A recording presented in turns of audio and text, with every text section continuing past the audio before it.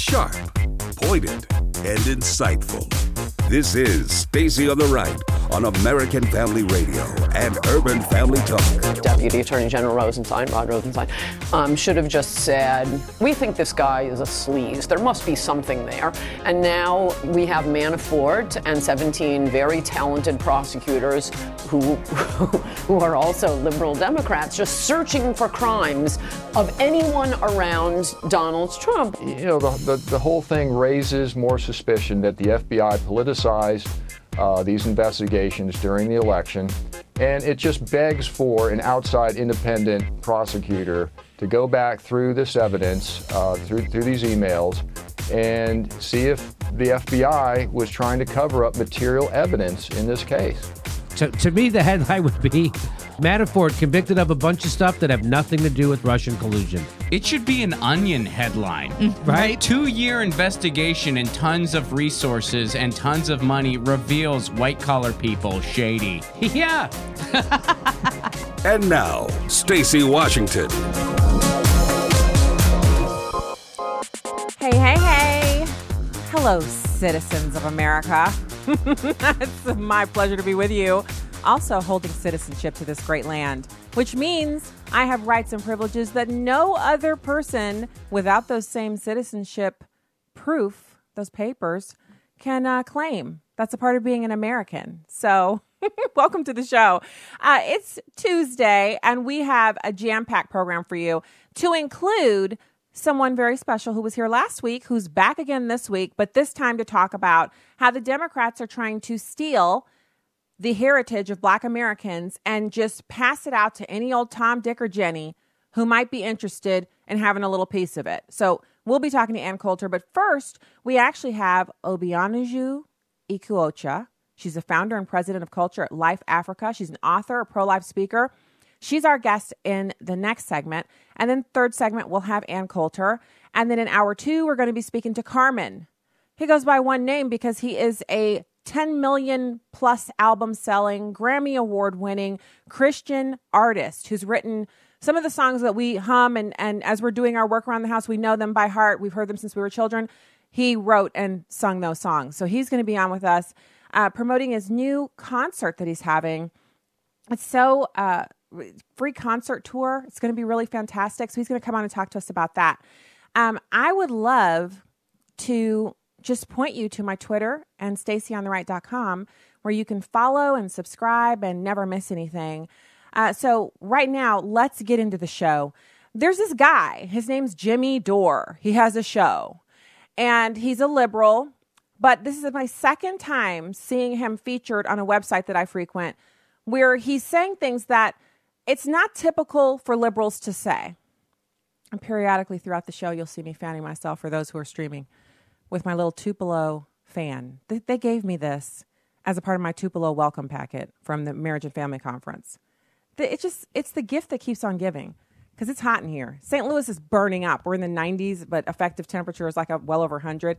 It's hot. And so it's hot in here too. AC's blasting and it's still super hot.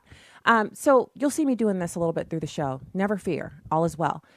So Jimmy Dore makes this point on his show. I found it so astounding, not because we haven't kind of made this point before on the program or that you're not all aware of it, but it's so important for us to counter the narratives of the left. When we have these conversations here on the show, when we're communicating back and forth and you guys are calling in and we're having this, it's a dialogue. You know what really rocks about it? That every time we're telling the truth on this show, it counters at least 18 of the lies that are being told elsewhere. And honestly, so I made it through Ann Coulter's book. And just like the other books of hers that I've read, it is the primer on, so whatever subject matter she covers in a book, she covers it to the point that it's irrefutable. So if someone says, she doesn't know, no, sorry, you can dispute things in the book bring your own sources and dispute the things that she puts in the book. But you can't say she's not informed or that she doesn't have the sources in the back for you to verify, or that it's not multiple source. So instead of just saying, I found this on this website, therefore it's true, she finds all of the source material and puts together the picture where she completely takes apart whatever the subject matter is, whether it's James Comey or the FBI or the CIA. She went back 20, 30, 40, 50 years on the CIA and the FBI and cataloged their dereliction of duty in this book. And that's why I can't take you seriously if you're going to criticize someone who's gone to the trouble of writing a book. It's so hard. And researching it and putting it all together and then going out and talking about it, and you don't even take the time to read it, that means you're out of the conversation. I might tweet you a couple times, but then we're done. So you've got this guy, Jimmy Dore, and he's got this, I think it's a YouTube show and a radio show. I'm not really sure. All I know is I've never heard a liberal, like, I don't really consider him to be a liberal Democrat because he's too hard on Democrats for that to be the case. Like, that's just not the hallmark of being a Democrat, is being hard on your own side. He's talking about the Russian collusion, which it's the biggest nothing burger this century. After reading Ann Coulter's book, after looking at, we've had someone on yesterday, we had a guest on, Ron, an attorney who talked about just how much of a nothing burger this is. You've even got the people who were the original unnamed sources now coming out and saying, yeah, I lied about that. I wasn't completely honest about that. The dossier itself, the source document for this entire investigation, is just basically like if I got angry at someone and went and typed up a whole bunch of stuff like that angry typing cat meme, just typed up a whole bunch of stuff, like anything I could think of that was horrible that I would say about somebody I didn't like, typed it up, made sure that it looked neat and was at least, like 50 pages, and then sent it over. And someone said, you know what? We think you're an expert about this person because you have a background in the military. So we're going to go ahead and we're going to pay you for that. And I'm like, oop, I better make it really juicy. So I buff it up a little bit and make it super juicy. Stuff that's so salacious that even mainstream media outlets, when they got their hands on it, they're like, well, we got to really source some of this stuff up before we publish this. And then I send it over and I get paid. And I do a little TV and stuff, but mainly I just wanted to get paid and I wanted to hurt the person that I wrote the document about. That's what the dossier is. Christopher Steele wanting to hurt Donald Trump, writing something that was so salacious that most news media outlets wouldn't take it until they realized that Americans simply did not care. They weren't willing to put down their coffee to think about how inconsequential it was that Hillary Clinton was still talking about her loss. Nobody cared. Everybody was like, well, Donald Trump, he won. So we'll have 4 or 8 years of Donald Trump. And it was people who liked him and people who didn't like him. And then you have your hardcore fringe leftists who are like, we can't handle this. We can't allow this to stand. We've got to have the insurance policy we were promised by the FBI.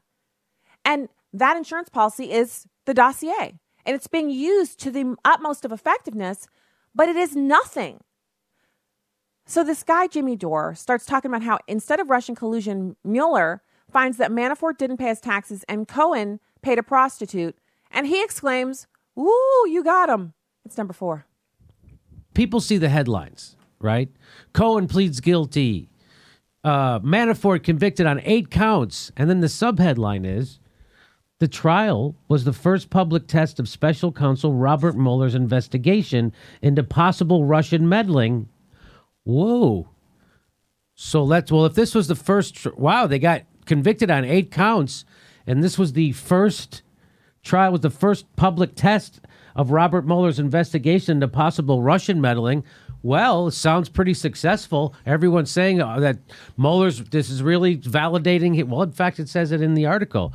It says he was convicted on 5 counts of tax fraud, 1 count of failure to file a report on foreign bank and financial accounts, and 2 counts of bank fraud.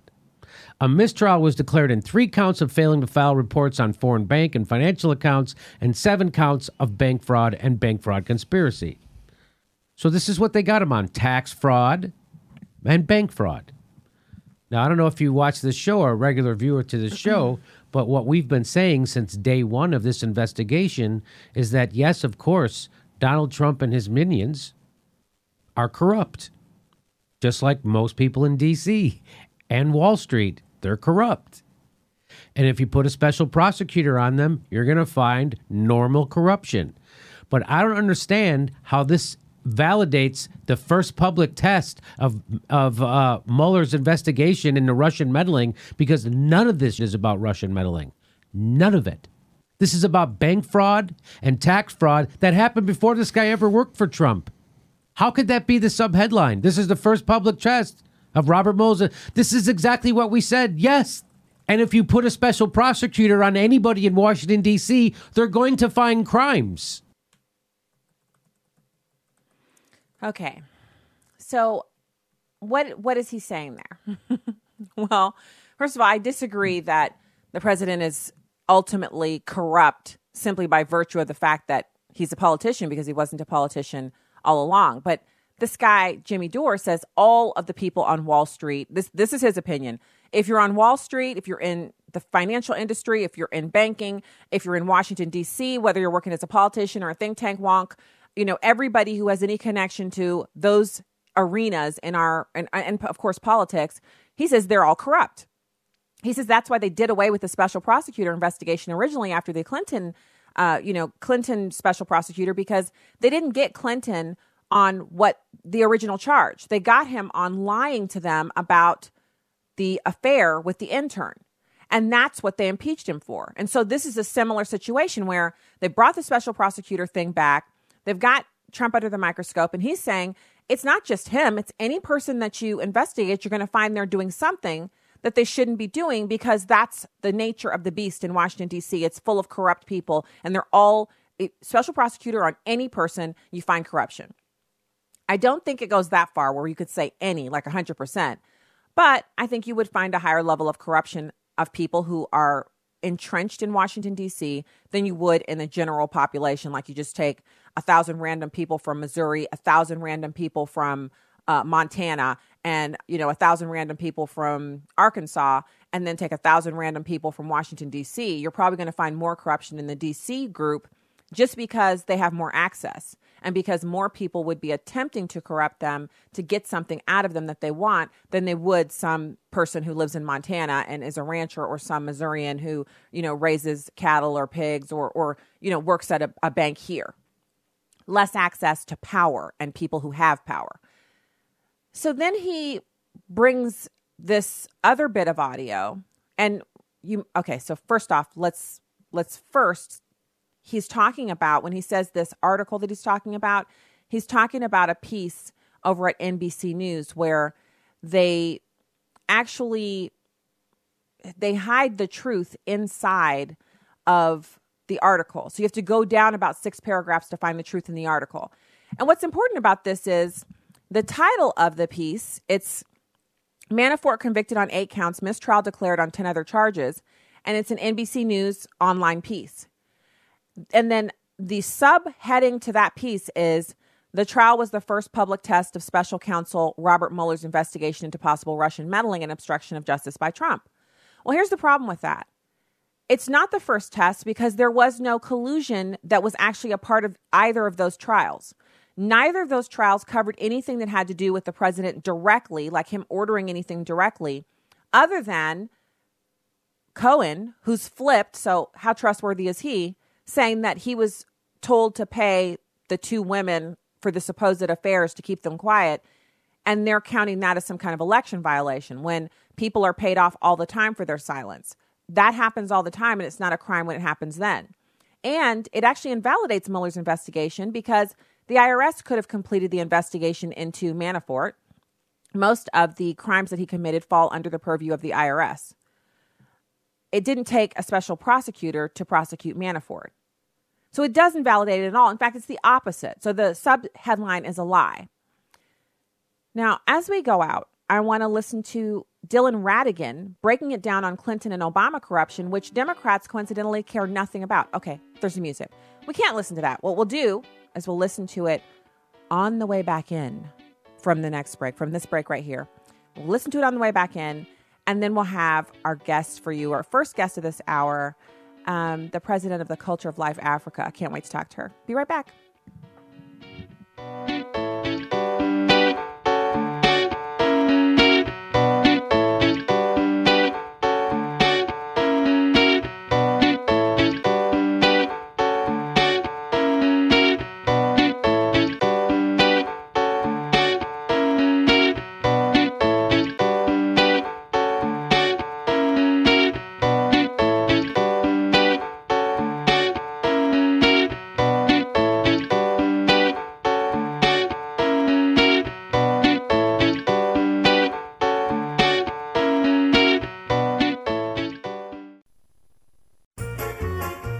Hello, everyone. I'm Tim Wildman, president of American Family Association and American Family Radio. You know, the very first day in Israel, when we're staying in Jerusalem, we go to the Mount of Olives.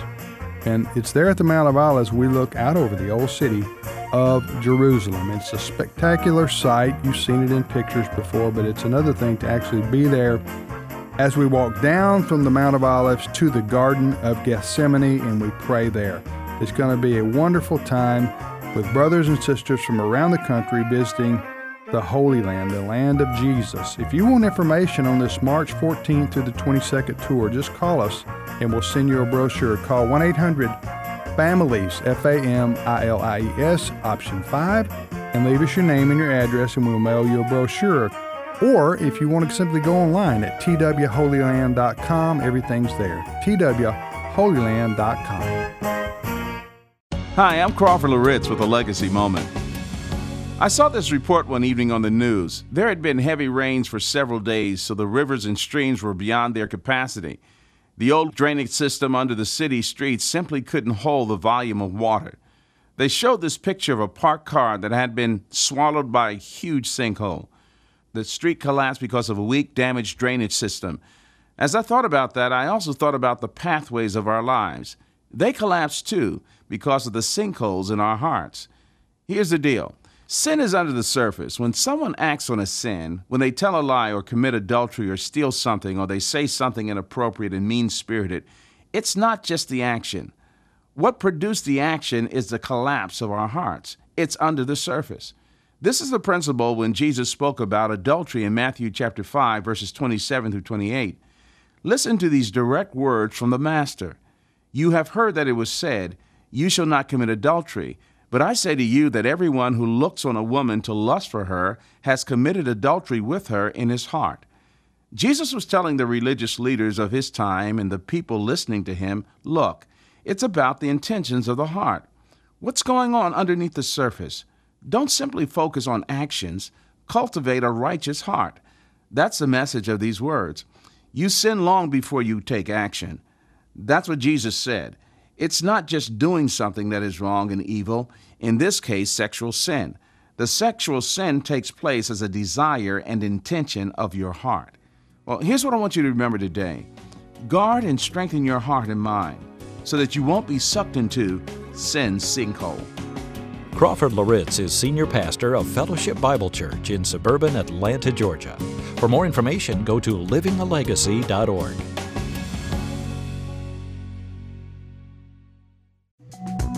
You can download episodes of Stacy on the Right from the podcast page on AFR.net or UrbanFamilyTalk.com. Now, back to the show on American Family Radio and what we all Urban know about Family corruption, Talk. Dylan Radigan's going to break it down right now. So, again, while the FBI director example gives those with a partisan view against Donald Trump, and it's easy to be against Donald Trump, the obvious fuel to suggest that he's a criminal who's a terrible guy, blah, blah, blah, under investigation, probably true.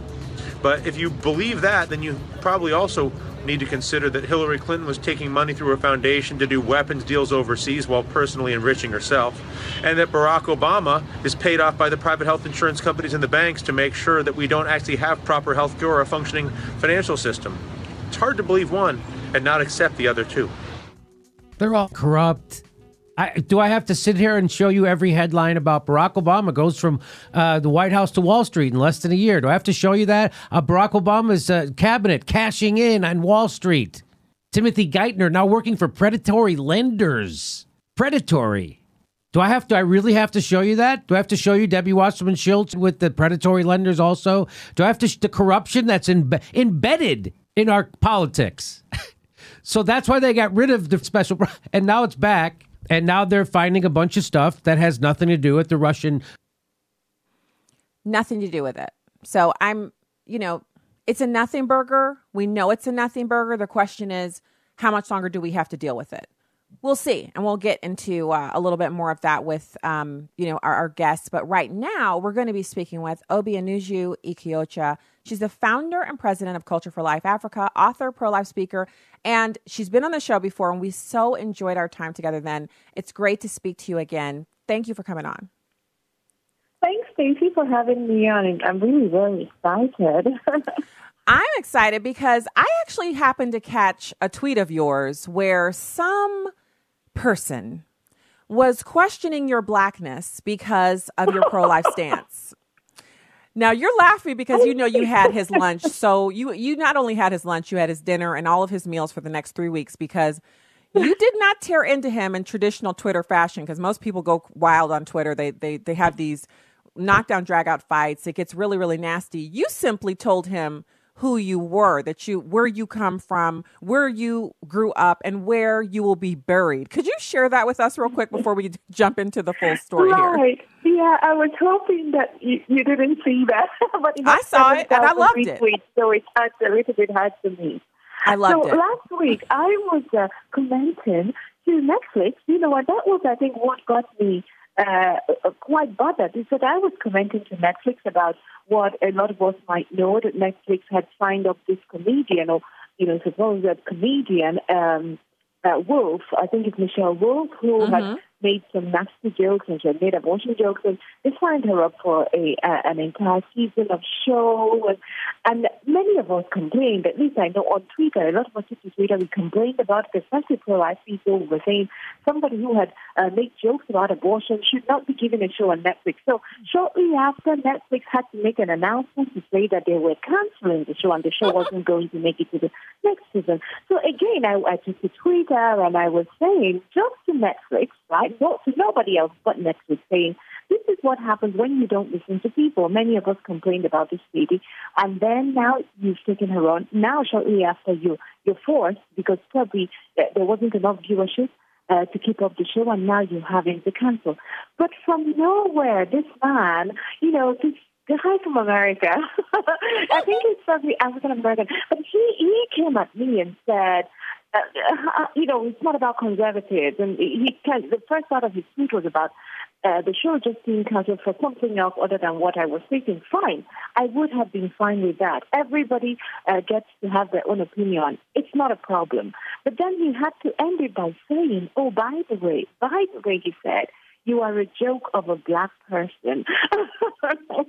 Which I thought was so insulting and so ridiculous. But instead of going back at him, I could think of a million different things you could say. You went back at him. It was so calm and very much an educational process for him, but it still stung very much for him because he really thought he had you there. Yeah, I think so. But thank God for that, because I'm hoping that at least through the public forum of Twitter, we can actually learn to converse, right? It's not like I wasn't angry. I could have said so many other things. When I saw how he insulted me and I wasn't talking about race. I wasn't talking about anything, that even had to do with race at all. So his inappropriate comment just made me want to lash out, but thank goodness, I think it was a better approach just to say, I am a Nigerian, born and bred in Nigeria, bred up in Nigeria. I can speak my traditional language, explain the traditions of my people, but I know also that I'll be buried next to my ancestors, right, in Nigeria, in Igbo land, where I come from, among the people of my tribe and among the people of my clan. And I asked him, so who are you? Where'd you come from? Who's your tribe? So hopefully that should teach him just a little bit. We don't go out, and that I think that goes for every one of us. We don't go out and question one's identity, especially racial identity. You have no right to say that.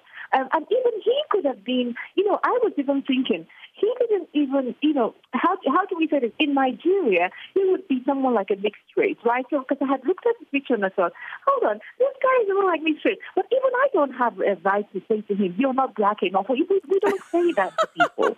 You don't say that to people. So why do you think that looking at my name that nobody can still pronounce because it's so African? Looking at my picture, if you look a little bit at my timeline, you see I'm all about Africa. Where does this guy get off telling me that I'm a joke of a black person? When you're in fact, who am I? it's astounding. And so, piggybacking off of that, Obi, I want you to talk a little bit about, because I think one of the things that has happened in America because of politics is that Black Americans feel we don't have this history that you have. You have a very proud history that you you know it, you claim it, you're very open about it. And when someone questions you, you don't hesitate to let them know, wait a minute, I know who I am. I know where I come from. And so we Black Americans have that same pride of history in America. And that comes from, and I've always known this, but I've heard it put so succinctly by Ann Coulter in one of her books. She talked about the shared history of white and Black Americans because of slavery. And so slavery is not something that we're proud of, but it is a part of our history. And because of slavery, Black Americans share a history with white Americans that is unique to us in this country. So what we do is we throw that away when we call ourselves African Americans, because many of us, like myself, I've never been to Africa. So it's not that we don't want to be a part of Africa. It's that we have a shared history that goes back for generations here that we need to claim. So my question to you is, how do we, in the context of, first of all, the pro-life ethos, which is very much what you expounded when you told him who you were. You couldn't claim all of that and, be buried with your ancestors if Africa had a kind of idea of life that is prevalent in the West today, because there'd be much fewer of the people in your family. And that would be something that harms your generational, you get to pass down your legacy. You can't do that when you have abortion ravaging the family tree. So how do we as Black Americans become as strong in our history as you are in yours as a Nigerian woman? Right. So in Nigeria, I was brought up, by the society, the community where I came from. We believe so much in family, bloodlines and things like that we carry not just our own lives, but we carry the legacy of the parents and grandparents and great-grandparents before us. But also the same goes for, I think, Black Americans as well, because it doesn't matter that you are in America, you are Americans. You still come from somewhere. You didn't just show up. You still have your lineage going back generations, right? Wherever, even if your ancestors were brought, unfortunately, in chains and as slaves, but they still remain. The power of, the strength of what was within their blood, their bloodlines is what you carry. That's what African Americans carry, and that connects you all the way back for generations. Now, think about this. Every child, we're talking about ancestral, lineage. It's going to the past, but it's also the descendants, right? And if we are thinking that of our humanity that way, we are also thinking in the future. But what is more in the future than a baby in the womb, right? So a baby in the womb is also carrying the bloodlines of these parents of yours and your grandparents and your great-grandparents and people who have suffered and gone through so much. Is it then not a terrible tragedy that those bloodlines should be shed on the what I call the table of the abortionist?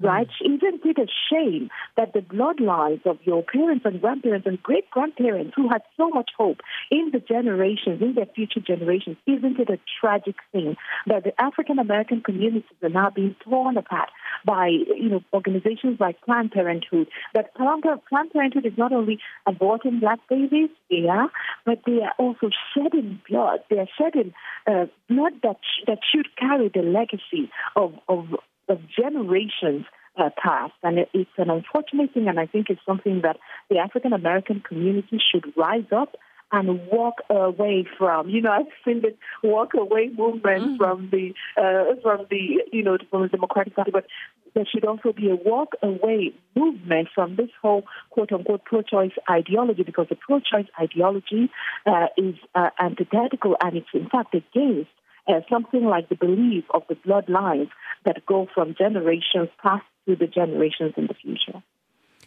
So, Obi, that was so beautifully put, and I believe that something, it has to be that we decide to start teaching children this from, knee-high up. They have to begin to learn that their lives are important and that they're valuable and that they're a part of our shared American history here in this country, and that when you say bloodlines, it creates a mental picture of something that's unbroken, which means in order for it to be unbroken, we can't bow down to the god of abortion and sexual convenience and all of that. We have to really respect those bloodlines and take care of them. And my hope and my prayer is that we will begin to teach this method of thinking of ourselves to our children, and not just for Black Americans, for any American who is raising a child right now. We have a unique heritage as the people of this nation that we want to preserve. And the way to do that is not to allow Planned Parenthood and individual abortionists who also contribute 600,000 or so abortions a year to the total to rob us of that. And that comes from the pit of hell. And that's why we have to fight against it. That and the fact that we're robbing ourselves of something that's so beautiful, the ability of my grandchild to say, you know, this is who I come from. I know who my parents and my grandparents and my great-grandparents are, which I actually do. I my aunts on both sides of my family, my husband's aunt, and then my mom's, she's my mom's aunt, but she's my aunt too. And then another aunt on the other side, on my dad's side, they've all traced our history back to basically the moment we appeared on American soil. And it is amazing to see that. Yeah. So I know it's the truth that not only am I an American, but that this is where I'm from. And there's nothing wrong with knowing that and then respecting it, as opposed to what we're kind of seeing now. And it's all from the enemy, really. It is. It is. And for every child killed through abortion, executed in abortion, we it's like spitting on the grave, if I can say that, like spitting on the grave of the ancestors, because the generation, I don't think anyone would, in their right mind, when you're thinking of your grandchild or your great-grandchildren, the ones you probably will not see, 5 generations down, you would never be thinking perhaps some of them will be aborted.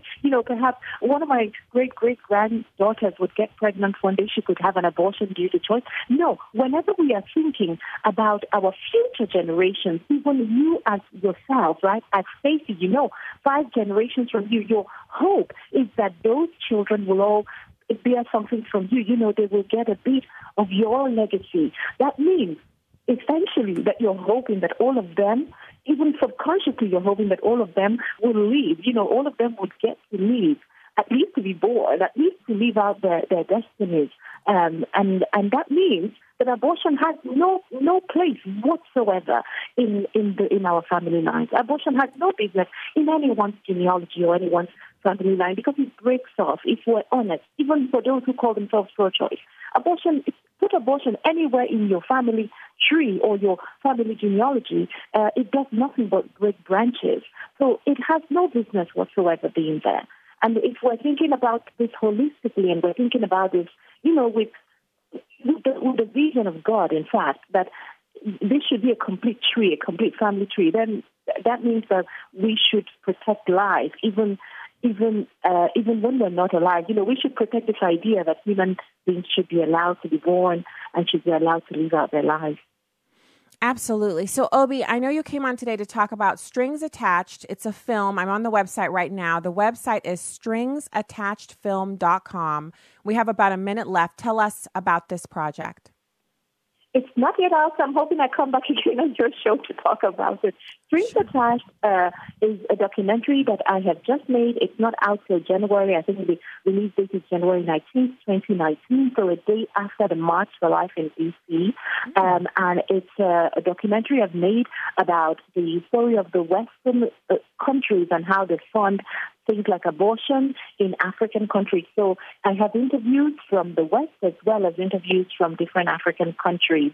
And it's going to be just a little bit under an hour long, so it's not too long, but it's feature length all the same. So everybody can go see it at stringsattachedfilm.com and get a good idea. You can look at the gallery, you can see some of the pictures we took on set, but it's a fantastic project, and I'm really grateful to have been able to be a part of it with all the people who have contributed to this documentary to make it a reality. So now we have it all ready, and it will be shown at, hopefully, the British Parliament sometime in October.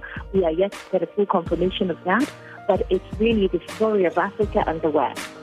Well, what we're going to do is I'm going to look into can we have a screening here? I'm going to check that out, and you will be back on, Obi, to talk about this. Thank you so much for your time today. I can't wait to talk to you again, my sister in Christ. Thank you for your time today. All right, we'll be back with more right after this. What does it take to live an uncommon life? Here's former Super Bowl winning coach Tony Dungy with today's Uncommon Moment. Michael Westbrook was a gifted wide receiver for the Washington Redskins and Cincinnati Bengals during an 8-year NFL career. He had succeeded at every level of football. Then, at a relatively young age of 30, he retired and became active in mixed martial arts. Why? Because apparently he never even liked football, but felt he needed to play because it was expected of him. Many of us have experienced the expectations of others, but God made you the unique person you are. If your dreams develop in the process of seeking God's will and fit within His purposes, follow them. He wouldn't have given them to you if they were not important. Tony Dungy, author of the popular Uncommon book series. Discover more at CoachDungy.com. That's CoachDungy.com. This is Just a Minute with Stacey Washington. The state of Utah authorizes concealed carry permitted gun owners to bring lawfully owned concealed weapons on college campuses. At the University of Utah, a graduate assistant decided to punish gun owners with a new rule in the class syllabus. Gun owners must stand at the back in a taped-off area with no desk. According to the syllabus, the act of bringing a gun to class is absurd, antisocial, and frightening behavior that requires a student to stand without a desk in a taped-off 3x3 square in the rear of the classroom. 2 students shared their horror on Facebook after the first day of class. Since that reporting, the spokesperson for U of Utah has rescinded the policy, and the graduate assistant has been assigned to non-teaching duties. It is stunning how often the left-leaning people of America attempt to outright break the law in their efforts to prove their moral superiority on guns. Meanwhile, lawful gun owners utilize firearms to defend themselves from assailants 3.5 million times per year. I'm Stacey Washington. Find out more at StaceyOnTheRight.com.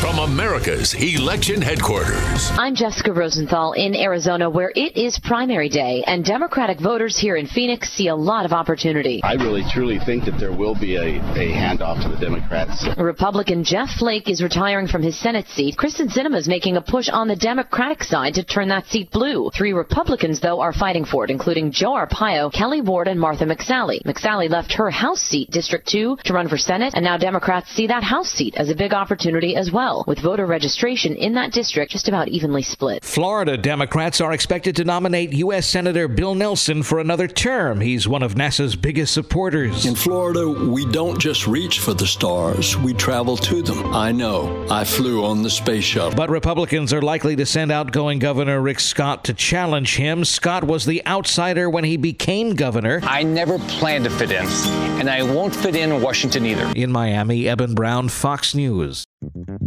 This is Stacey on the Right with Stacey Washington on American Family Radio and Urban Family Talk. All right, welcome back to the show.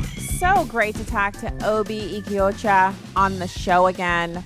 I think it's one thing when we talk about the pro-life issue as Americans from our perspective. It's another thing when we hear from someone who's in a country where we have just taken upon ourselves to export abortion. We just take it over there and drop it off.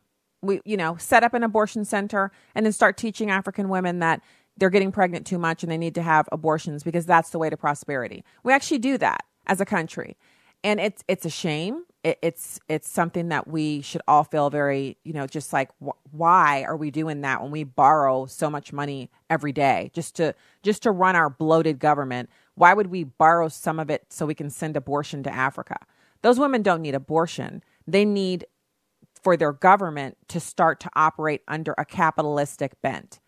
A capitalist society is going to have a lot more opportunity for these women and for the men in their lives and for these families. We already do. Our Christian society, the Christian part of our society already sends missionaries and church plants and things like that, medicines. We already do all of that. But why are we exporting abortion? It's as if we're saying we have vaccines and we have medicine for you, and we also have this dastardly evil thing over here as well. Have some of all of it. It's like a buffet of good things, and then there's one big, huge bad thing on it. And we're like, don't forget to get some of that too. It's crazy. So I don't want that to be our legacy, but it is our legacy right now. And the only way to change that is to change the people that we're sending to Washington, D.C. They have to be pro-life. Who cares what their title is? They have to be pro-life. They have to be people that believe that all human life is sacred and important.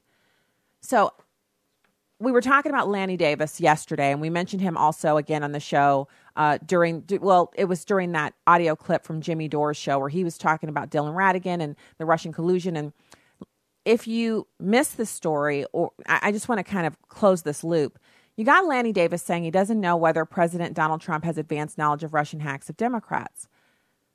Now, he previous to that, as an unnamed source, said that he did know that the president had advanced knowledge of the Russian hacks of the Democrats.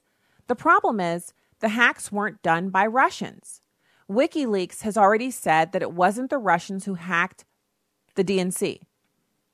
So Russians bought ads on Facebook, Russians played influence games, but Russians did not hack the DNC. It was hacked, but it wasn't the DNC. WikiLeaks would cease to exist if they were ever found to be peddling stuff that they couldn't verify. That's a part of what WikiLeaks does, is they verify the sourcing and then they leak out the information. If for them to come out and say it wasn't the Russians, it's not the Russians. We don't have to worry about their veracity because their record is clean thus far. So you got Lanny Davis. He's an attorney for Michael Cohen.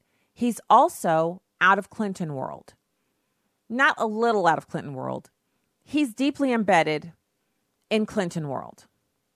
So during interviews, he said, just a couple days ago, he lays out this grave allegation against Trump, saying that Cohen had information that would be of interest to special counsel Robert Mueller. And he also said that the information that he had was about the Russian hacking of the Democrats' emails. But then he also said, when he was speaking on MSNBC's Rachel Maddow program, that Cohen, a former lawyer for Trump, had knowledge about the computer crime of hacking and whether or not Mr. Trump knew ahead of time about the crime or even cheered it on. Now remember, Donald Trump didn't say during the debate that he was going to hack, that the Russians should hack the emails of Hillary Clinton. He said 33,000 emails have been deleted. If the Russians could find them, they should give them back, and we would all be very grateful for that. So if emails have been deleted and, kind of sent out into the ether, and they're found, then that means there was no hacking involved. So the president, when he was a candidate, never asked the Russians to hack. The president asked the Russians to, if they could find the 33,000 deleted emails, to return them. So this is huge. And the reason it's huge is because we see just how far the media has gone to lie about what the president has said. And they don't just lie about it and it's like one or two outlets. They lie in a very coordinated fashion in order to bring about the kind of result that they want, which is deranged people on Twitter saying that any person who ever, believes anything that isn't from the Washington Times or the Washington Post or the New York Times, all the lies that they spread, if you don't believe those, then you're the one who's deranged. You're the one who doesn't have the correct information. When the fact is, they've been lying and covering over their tracks like just constantly. That's it. That it has been an never-ending saga of that.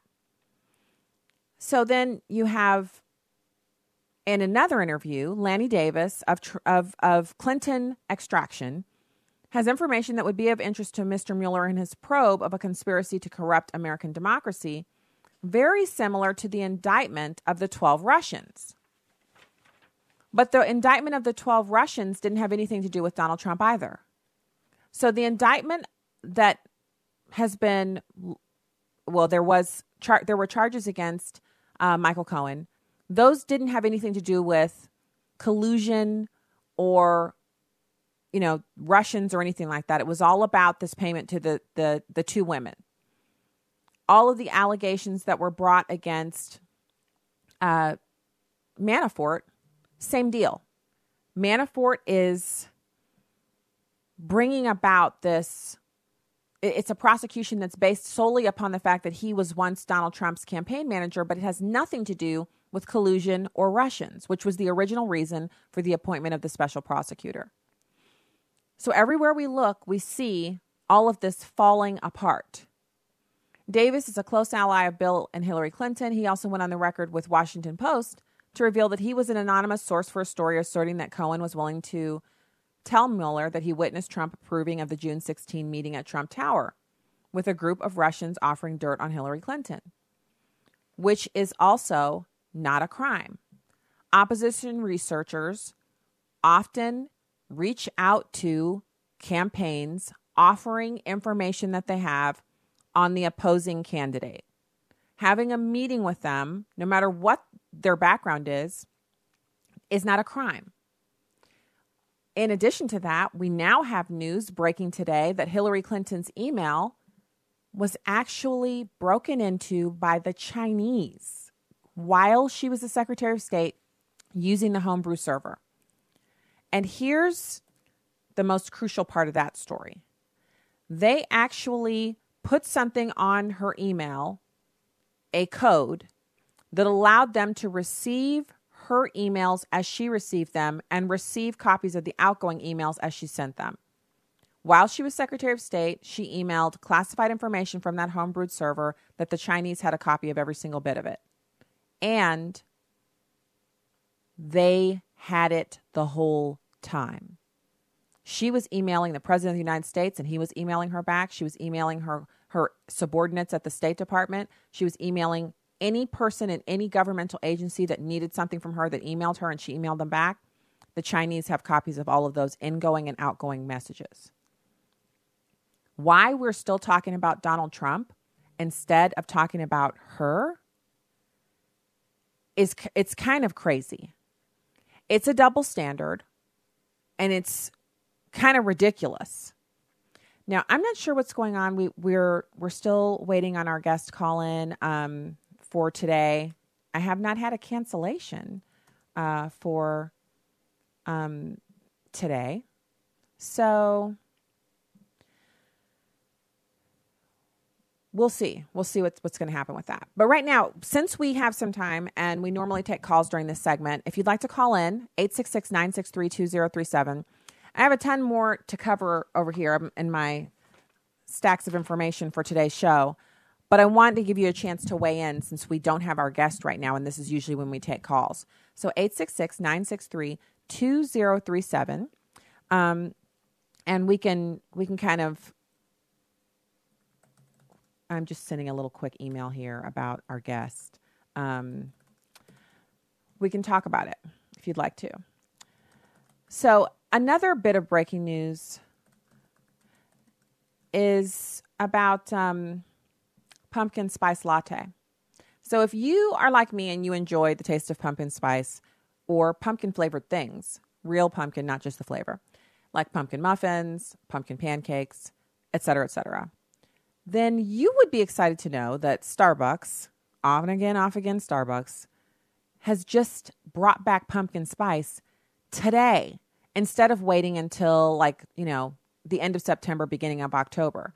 So they brought it back early. And one of the things that we're excited about with this is that it's causing a furor on Twitter. So I had tears streaming down my face a little bit ago. I was on Twitter and I was looking at the tweets about all of the drama that's going on because some people are actually enraged that the pumpkin spice is back early because they hate pumpkin spice. Now, I don't know what would possess you to be angry that a certain kind of food is available that you don't like because you don't have to eat it. It's not like we're in a torture session here where you're being force-fed the food.